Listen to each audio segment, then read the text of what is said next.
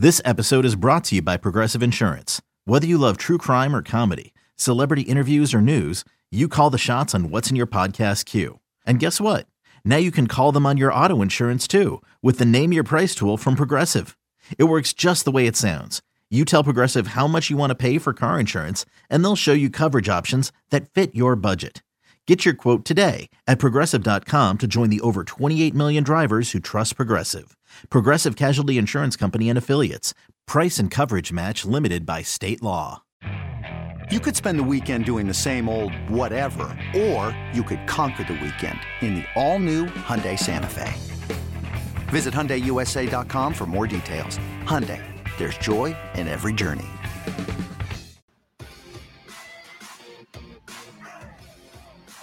They're going.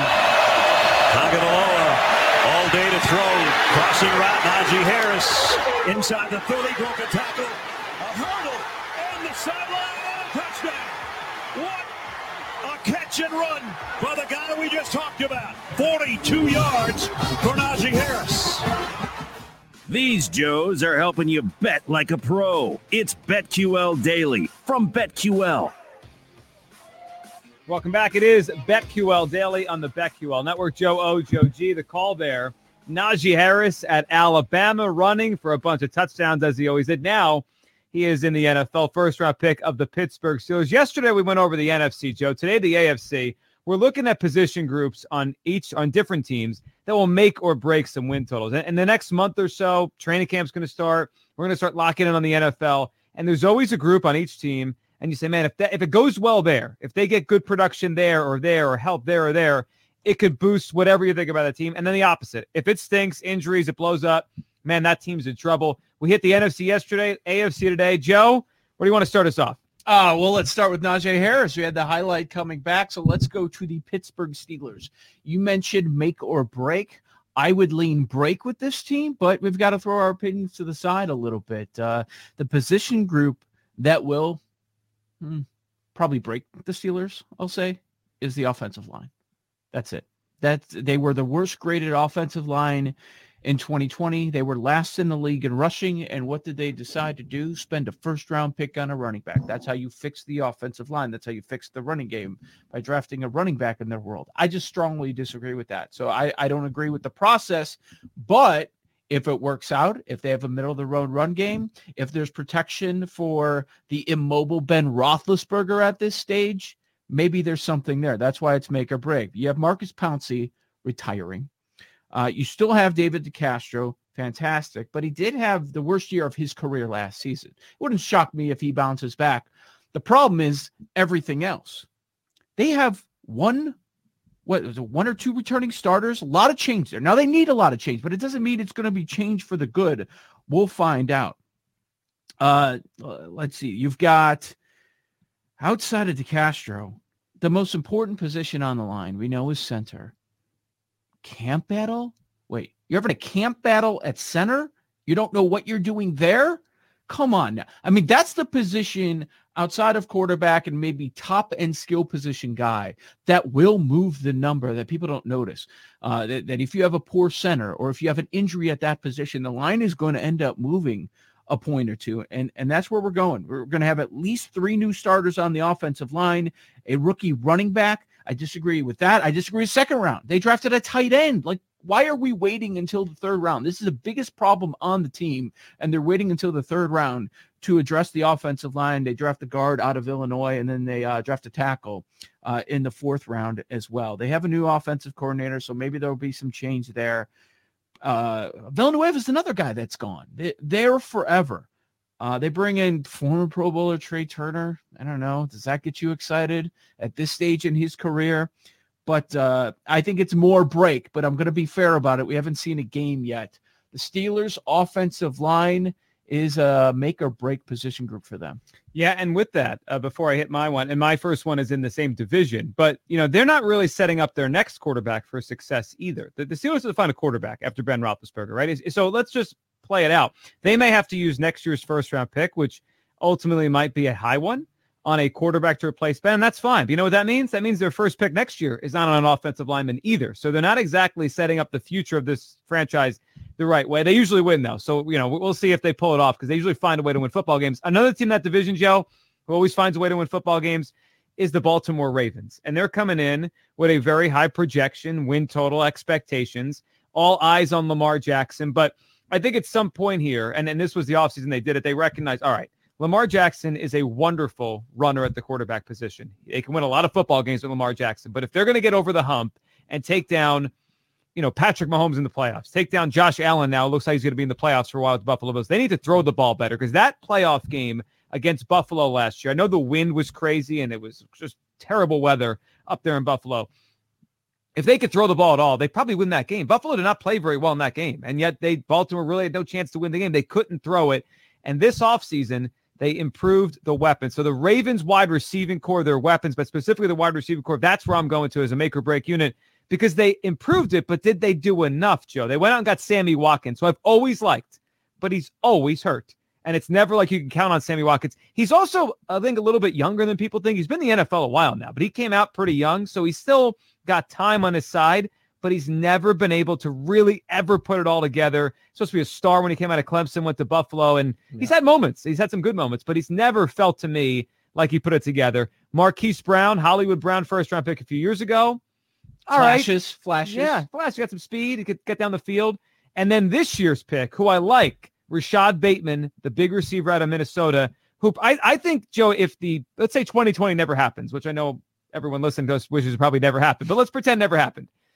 If you play out the NFL draft and just take the players from 2019 and put them in a draft, I think Rashad Bateman would have been a higher pick than he was. He went back to Minnesota. I believe he either had COVID or there was COVID issues in his family. He had a tough year. The whole team was going through that. Yeah. So I thought a year ago he might be a top 10 pick, and then he had a tough year, and then he fell. I think there's value there to him. I think he could be a really good NFL wide receiver. I like what the Ravens did. The question is going to be, did they do enough? Because if the answer is yes, Joe, it would not surprise me if we see them in the Super Bowl. That's how good the team is. And around Lamar with the great running game and line and tight end, but it's these receivers that's still the question mark. So we did this independently, and I also thought about discussing the Ravens wide receiver group, and I'm glad I didn't because you're all over that. But they're one of those teams, they keep attacking the position, but nothing's worked out. So you mentioned free agency, you mentioned Bateman. Also, don't forget last year they drafted Duvernay in the third round. Yep. You mentioned Hollywood Brown. He was a first-round pick back in 2019. One of these guys has to work out. They need a bust-out start. If they can find a true number one, that would put them at a different level. Yeah, and the other thing, and it plays into it all, it's at some point there's a comeback to Lamar. Are these guys good? And he's just not capable of being a consistent passer, and that holds them back. But it's a fascinating team at that position. Joe, where you go next? You know what else is fascinating?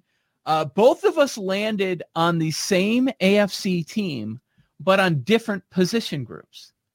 I think that's awesome. Yes. I think that's great. And I have no idea where you're going. I know where I'm going, but you go first. I want to see if I can sell you on this. Come on now. You've got to go on the offensive side of the ball. You've got the unstoppable combination of Reich and Carson Wentz. So which position what year is group this? on Is offense? this 2017 again? Which position group on offense? I'm going with the receivers. I considered offensive line, but I'm thinking receivers. The only true number one, they do have a one. They have T.Y. Hilton. Now, he's not what he once was. He is no longer in his prime, but that's why the position group is the wide receivers. They're going to make or break the Colts. They need to help Wentz out a little bit. So Hilton's no longer what he once was. And this is another team in the AFC that keeps attacking the position, but nothing's working so far. They're not coming through. This is now 3 years already, Zach Pascal. He's been in the league. What's he done? Has he done anything? Nope.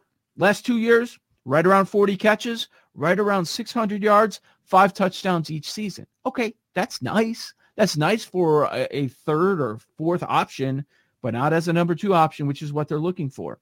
Paris Campbell is entering year number 3. My God, this guy has 24 catches in 2 years.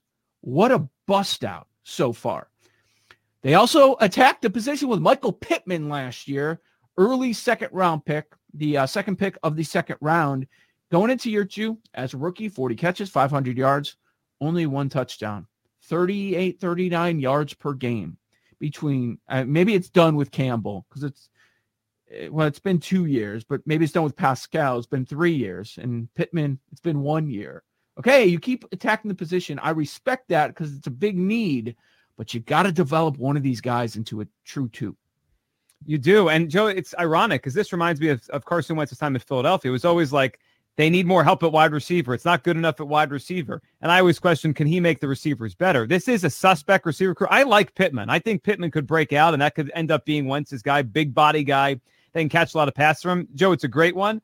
I'm on the same team, as you mentioned, the Indianapolis Colts. But I'm going to another part of the offense that is protecting Carson Wentz. It is almost like, you ever have those things in sports every few years that everyone just repeats the same thing? It's almost like we're robots and we all say this same thing. We're all to think one thing is the truth. Mm-hmm. The Colts have a great offensive line. Carson Wentz will be protected this year.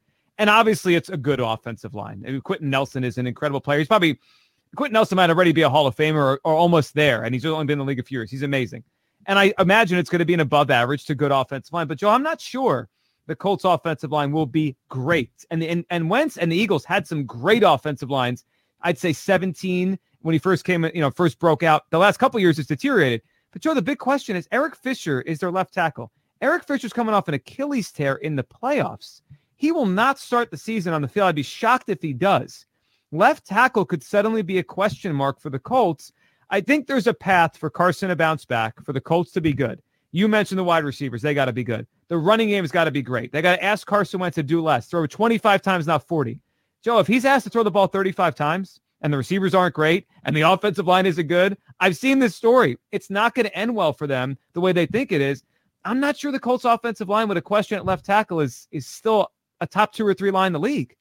Since drafting Quentin Nelson in 2018, they have not drafted an offensive lineman in the top 4 rounds, their last 3 drafts. So I think that's a fair point. Are they going to be what they once were a couple of years ago? You're right. We just say it and say it and say it. They have the best offensive line for a couple of years in a row. Now it becomes truth forever. Well, things change quickly in this league. Well, yeah, I'll give you 2 quick examples. The Eagles, the last couple of years, it went from great to it got hurt and banged up. How about the Cowboys? The Cowboys, this is what we're doing with the Colts offensive line, what we did with the Cowboys offensive line for 3 or 4 years. They have the best offensive line in the league. And you watch the games last year and you're like, that's not true anymore.